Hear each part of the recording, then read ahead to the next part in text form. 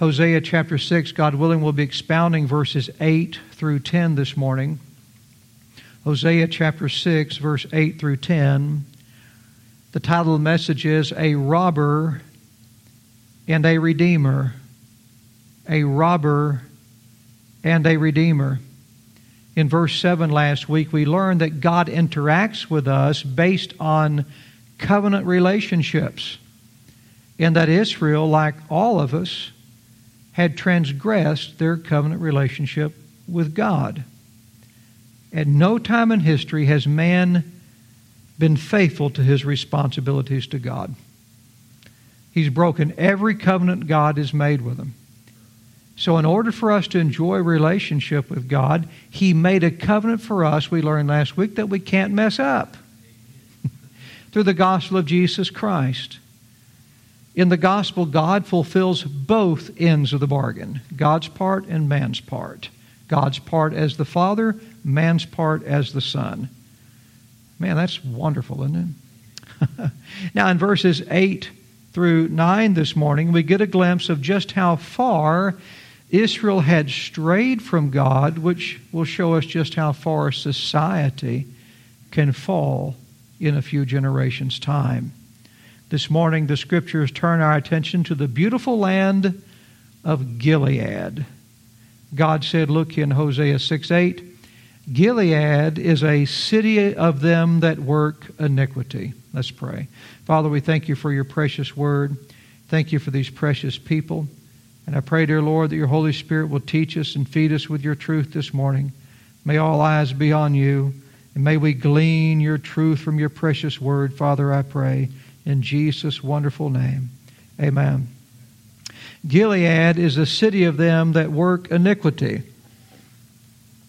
Now, the land of Gilead was a mountainous region that was on the other side of the Jordan River, back not closest to the sea, but on the other side where Israel had come from as they exited Egypt and they were on their way to the promised land. They had to cross the River Jordan. Well, this is on the other side of the River Jordan, and it was a beautiful land that the Bible says was good for cattle, good grazing land, a very lush land. It was a mountainous region, very, very lovely. And for that reason, the tribes of Reuben, Gad, and half the tribe of Manasseh wanted their inheritance to fall on that side of the Jordan in that land of Gilead, and God allowed that to take place.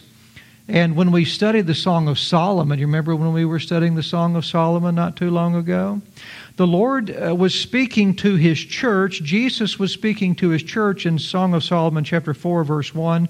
And I'm sorry we don't have those verses, those auxiliary verses this morning. But in the Song of Solomon chapter 4, verse 1, if you're taking notes, Jesus, speaking to His church, said, Behold, thou art fair, my love. Behold, thou art fair, thou hast dove's eyes within thy locks. Thy hair is as a flock of goats that appear from Mount Gilead. Very lovely part of the world. So Gilead was a place that was well spoken of in the Bible in terms of both beauty and provision. But spiritually speaking, Gilead was a place that was designated as a city of refuge. It had a city of refuge inside the land of Gilead. In the Old Testament, let me tell you what a city of refuge was. In the Old Testament, if somebody were to kill your loved one, then you, as the near kin, had the right to avenge your loved one's death. We say all the time, well, I tell you what, if someone hurt my little boy or my little girl, I'd kill him. We say it all the time. Someone were to come and break in the house and rape my wife and kill her, I'd kill him. Say it all the time. But a lot of times we don't. Most of the time people would say that, but they don't actually follow through with it, because they know that if they do, they may go to jail as well. And so they try to let the judicial system handle it. But the Bible, God knowing man and knowing what's just, the Bible actually allowed you to hunt down the person who killed your loved one and kill them. It's natural for a person to avenge the death of their loved one. It would be very difficult for me if someone hurt my wife and I knew they hurt my wife. It would be very difficult for me to not want to go chase them down and snuff them out of this world. All right? And so God allowed that in the Old Testament. It was a good thing. At the same time, a person could be unjustly accused, couldn't they? So we definitely need a right to a trial. So how do you blend the two things, a right to a trial, a right to speedily avenge your loved one's death? Well, God appointed cities of refuge. So if Brother Luke were to hurt my loved one, and then I had the right to go hunt him down. But it's kind of like when you're playing hide and go seek. If you can make it to base, you're home free. So if he could outrun me, and he could get around and get a head start on me, and he could make it inside one of those cities of refuge that was scattered across the Holy Land, and he could get inside those gates before I got him, which at my age and his age, he probably would. I'd have to appoint someone younger and faster to do it by proxy. But if he got inside there, he was home free. There would be a trial, and if he accidentally killed my loved one, it wasn't on purpose, he wasn't trying to do so. It was manslaughter, but not murder for sure. Then he could live in the city of refuge and remain there until the high priest died. Now, if he comes out of the city of refuge, we'll get you, all right? But he could stay in the city of refuge and be safe there. It was another Old Testament picture of Jesus, our refuge that we can run to at the cross and be safe until the high priest dies. We get to live there, and our high priest, Jesus, never dies. But back then, you didn't call 911. You didn't wait for the lengthy judicial system to play out. You hunted down the killer and you killed them yourself. And so, who was in the city of refuge? The priests. The priests were in the city of refuge. The Levites were in the city of refuge. The men of God gave refuge to the people who were running for help. And they heard the matter. And they determined, after hearing the matter, what justice should be served. It's a very wonderful thing. Joshua chapter 21, if you're taking notes, you might want to write this down in your margin, outside of Hosea chapter 6, verse 8. Joshua chapter 21, verse 38 says, "And out of the tribe of Gad, Ramoth in Gilead with her suburbs to be a city of refuge for the slayer." So Ramoth in the region of Gilead was designated as a city of refuge. Levites lived there. Priests lived there. And they were to execute justice and mercy in the name of God. So instead of being known as such a beautiful place, such a fruitful place, such a spiritual place, God said Gilead was a city of them that work iniquity. There was no literal city named Gilead in the Bible. It was a region. And so it could be called a city here metaphorically, taking the whole region in as a city and the people being in one mindset as being against the Lord and His Word. But God said this beautiful place, which was filled with priests, was a city that worked iniquity. Look back in your text. And is polluted with blood. Wow. Now, before a place can be polluted, it's got to be clean, right? I mean, you can't pollute something that's already dirty. I knew someone who used to live in a trailer park who had a cesspool right next to the trailer park. It was rough. You would never think, don't toss it in there, you'll pollute the cesspool. No one would ever think that. But if it was a nice, clean, pristine swimming pool, you would say, don't put that in there. You'll pollute it. You don't want to pollute the water. Gilead was a holy place. Gilead had the city of refuge in it And Gilead now was polluted with blood. Instead of being a place that preserved life with God's Word, it was a place that took life against the Word of God. It was once a beautiful, holy place, but now it was polluted with blood. You see what God's doing here? He's charging the people of Gilead with murder, which is the most heinous offense of all. But you know what was the worst part? The most aggravating part of the murder here was the people who were committing the offense, not the offense itself. God said, look back in verse 9, and as troops of robbers wait for a man, so the company of priests murder in the way. Yes, you got that right. The priests were the murderers. Of all places, it was the land of Gilead where the priests dwelt, where the murders were being committed. And of all the people committing the murders, it was the priests who were committing the crime of murder. The people who were charged with protecting life and administering justice in the cities of refuge were instead taking life and violating justice. The people charged with the nation's welfare were acting as a criminal syndicate. Underscore, if you would, in your Bible, underscore as troops of robbers. Underscore that phrase, as troops of robbers. Now skip down a few words and complete the thought. So the company of priests. Underscore, so the company of priests. As troops of robbers, so the company of priests. The company of priests in Gilead was like a band of armed robbers.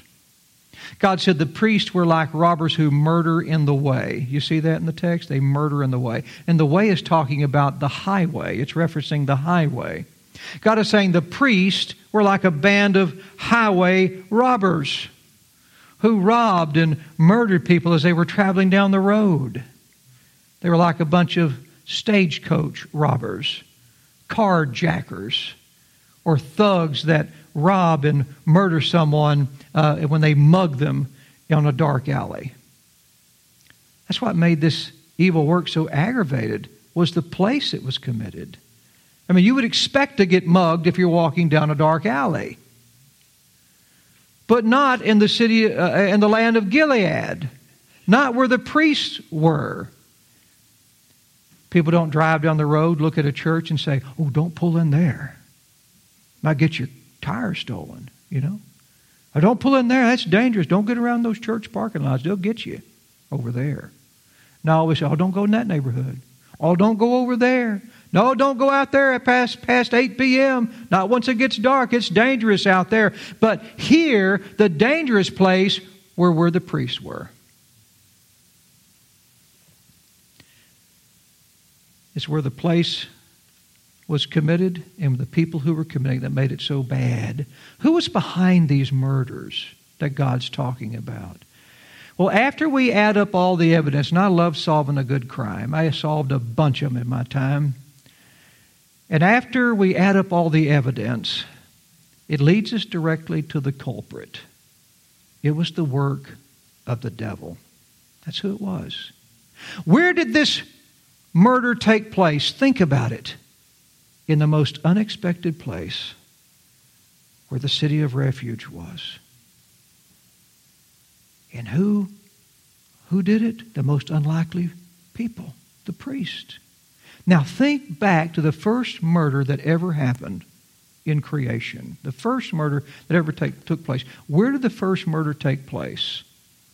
Like Gilead, the first murder happened in an unlikely place. The first murder took place in heaven. In heaven. When we think of heaven, we think of eternal peace, safety, love, and all that's good, don't we? But the first murder was the mass murder of many thousands of angels. And it occurred in heaven when the devil led them to their eternal damnation through his lie and his open rebellion against God. That was the first murder that ever took place, and it was a mass murder, and it took place in heaven. An unlikely culprit in an unlikely place. Speaking of his judgment the last day, Jesus said in Matthew 25:41, "Then shall he say also unto them on the left hand, Depart from me, ye cursed, into everlasting fire, prepared for the devil and his angels." Those angels that follow the devil in his rebellion in heaven have a place of eternal damnation. They will forever be dead, cut off from God, their source of life, in a place of punishment, eternal death. By rejecting God's word and teaching other angels to do the same, the devil murdered the very creatures he was created to minister to. You catching the connection here?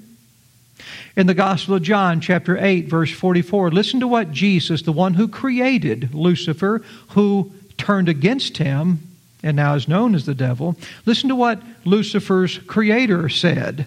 Jesus told some ungodly Jews in John 8:44, "Ye are of your father the devil, and the lust of your father ye will do. He was a murderer from the beginning, and abode not in the truth, because there was no truth in him. When he speaketh a lie, he speaketh of his own, for he is a liar and the father of it." Satan was a murderer from the beginning, Jesus said. Started off in heaven because he did not abide in the truth of God. He was a murderer because he spoke lies to his victims. In the text that I just read to you, Jesus didn't say anything about a stone. He didn't say anything about a sword, a stick, or a gun. The devil didn't commit murder with those weapons. The Bible says the weapons of our warfare are not carnal, but spiritual.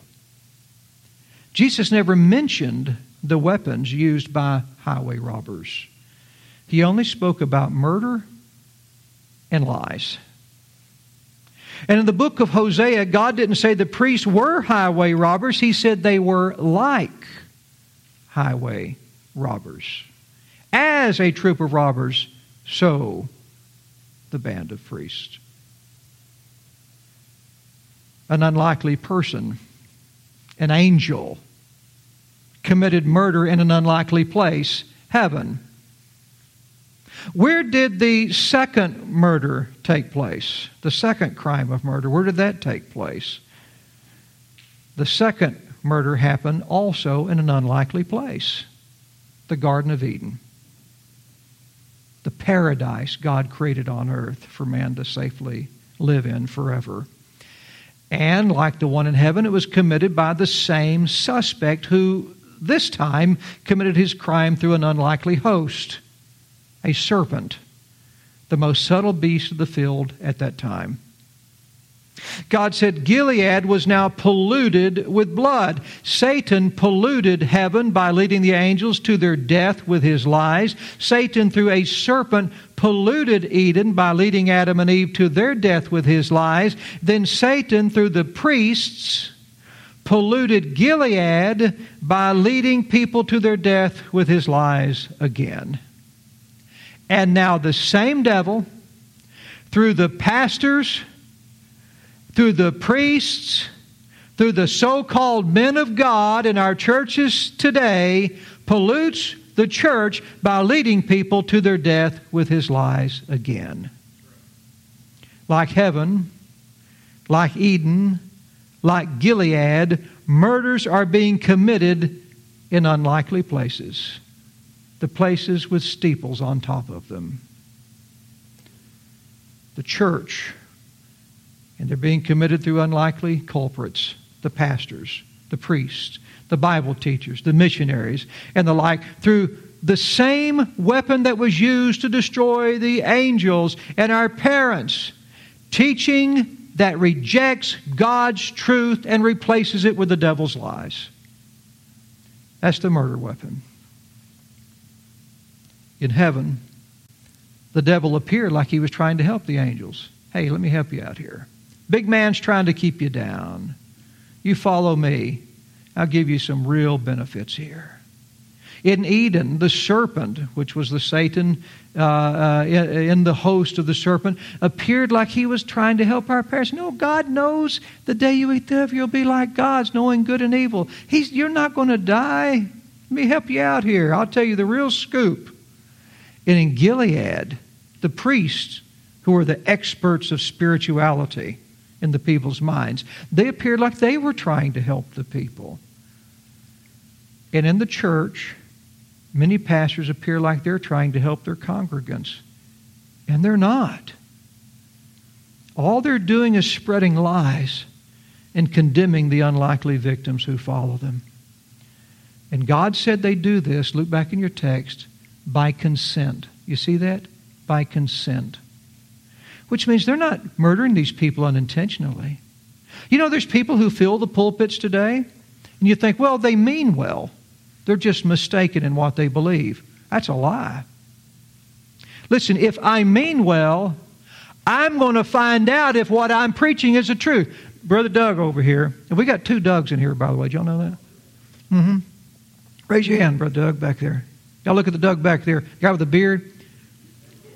This guy, I told my wife on the way home after I met him last week, I said, that guy's like the epitome of manliness. Manliness. Got that manly beard, got a manly Jeep out there. Manly. Manly Doug. Brother Doug over here, he's going to go preach in the nursing home today. Do you know what he's told me several times? Do you know what one of his greatest fears is? Not being able to go preach in the nursing home. He's told me several times his greatest fear is preaching something that's not true. So I don't want to preach something that's not right, Brother Fulton. He's told me that so many times. Not right, Brother Doug. Don't want to preach anything that's not right. Listen, before you get up and before you start giving people advice on where they will spend eternity, you better have some idea what you're talking about. If not, sit down and shut up. Now, seriously, this is serious. And these people that get up and they're trying to get the money from their congregants, and they're trying to lead people away from God's Word, and they're telling people, yeah, I know the Bible says this, but we've evolved as a people now, and our understanding of God's evolved, so now we're going to teach this diversity, equity, and inclusion in the church. And we'll be the first church of rainbow love. It's a lie. And they're doing it by consent. They know they're wrong. And they don't care. I went to a friend of mine and I went to go buy a tractor one day together. And there was this older fella out there, a little older than my dad. And he had this beautiful tractor all painted up. I mean, it was a beautiful old tractor. He cranked that rascal up. It sounded so nice. It runs so well. And I'm looking at it, and I'm like, oh, that is a nice old tractor. I like that tractor. And the more we sat there and talked, next thing you know, I saw water starting to leak out of the block. I didn't have glasses on, but I went and I looked. I said, that's J.B. Weld on that block. And the man says, oh, I don't know what that is. Yeah. You know what he was? He wasn't trying to sell me that tractor with good intentions. He was doing it consensually. He was willingly, eagerly trying to take my good money and give me a bad tractor, and he didn't care what it did to me. He didn't care if it brought a financial hardship on my family. He didn't care. And people that fill the pulpits today, many of them are the same ways. How could you tell if these priests were priests serving God? Very simple. Did they follow and teach the Word of God?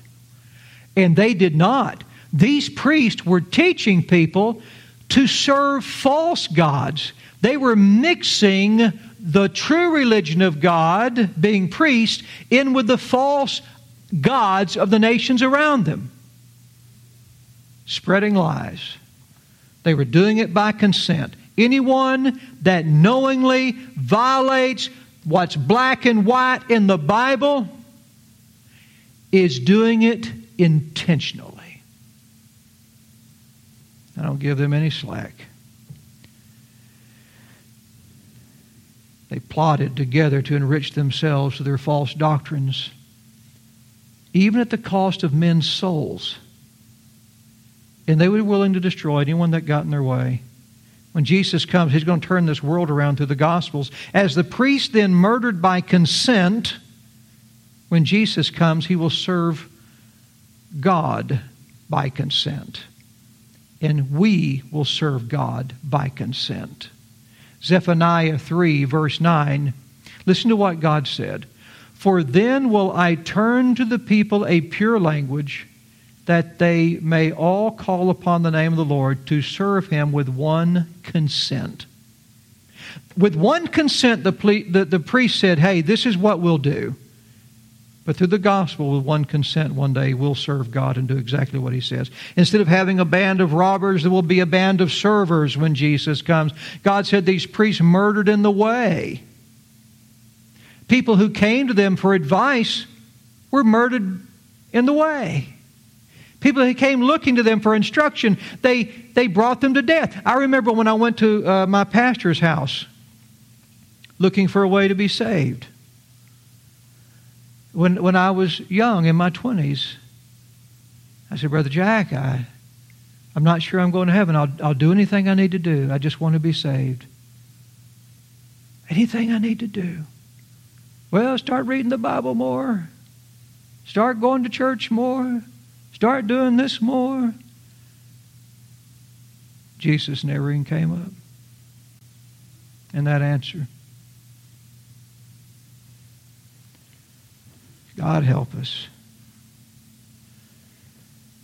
People who would have traveled to Jerusalem to sacrifice were murdered in the way.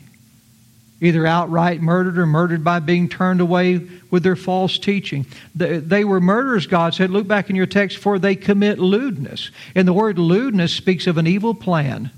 That's what that word means in the Hebrew word translated lewdness here. They had plotted an evil plan against God. And they committed this lewdness by worshiping false gods, even sacrificing their children to these false gods. Wickedness. Robbing men of the truth that could give them everlasting life. The greatest crime seen on earth was the Garden of Eden. That's where Satan acted on an evil plan that he had to pollute God's holy earth and destroy the human race God loved and created.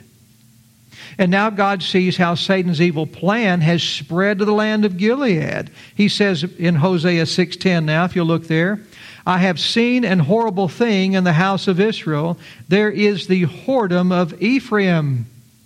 Israel is defiled.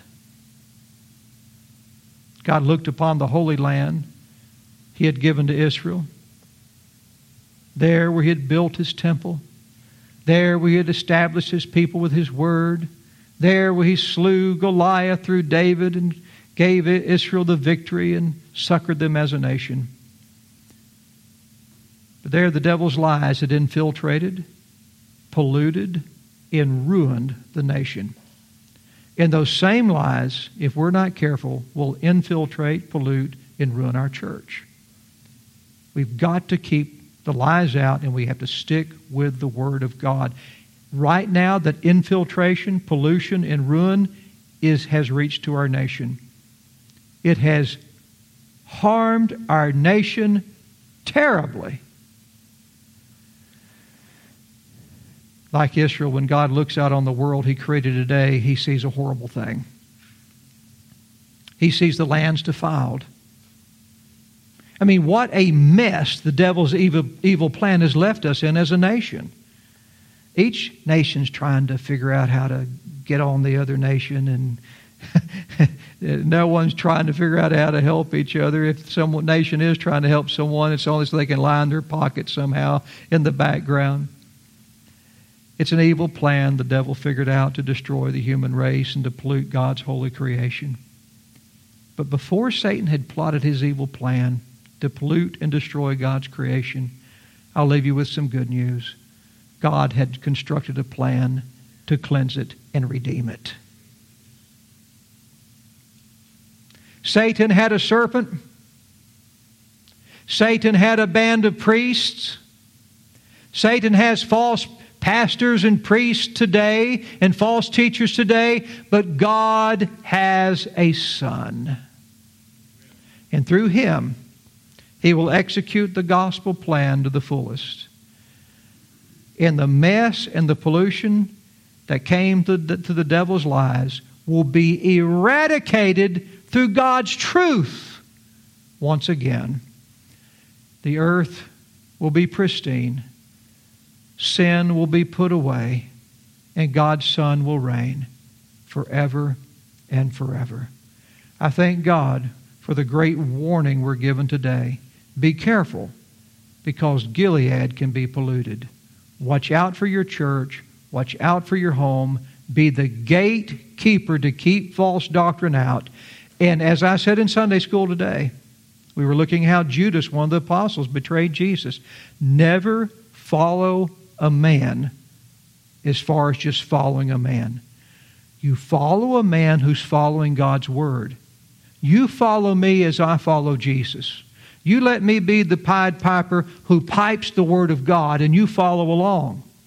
But if I ever start piping my own song, ever start coming up with my own ideas and start going that way, if anything ever contradicts God's Word, you remember Gilead. You remember those band of priests.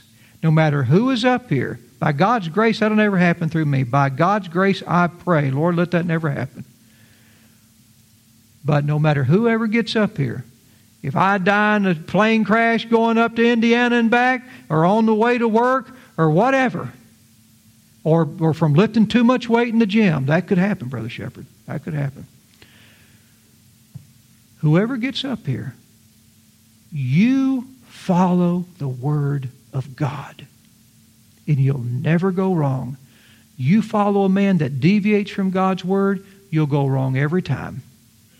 And if you follow him far enough, without having come to the truth of Christ, you'll follow him right into hell.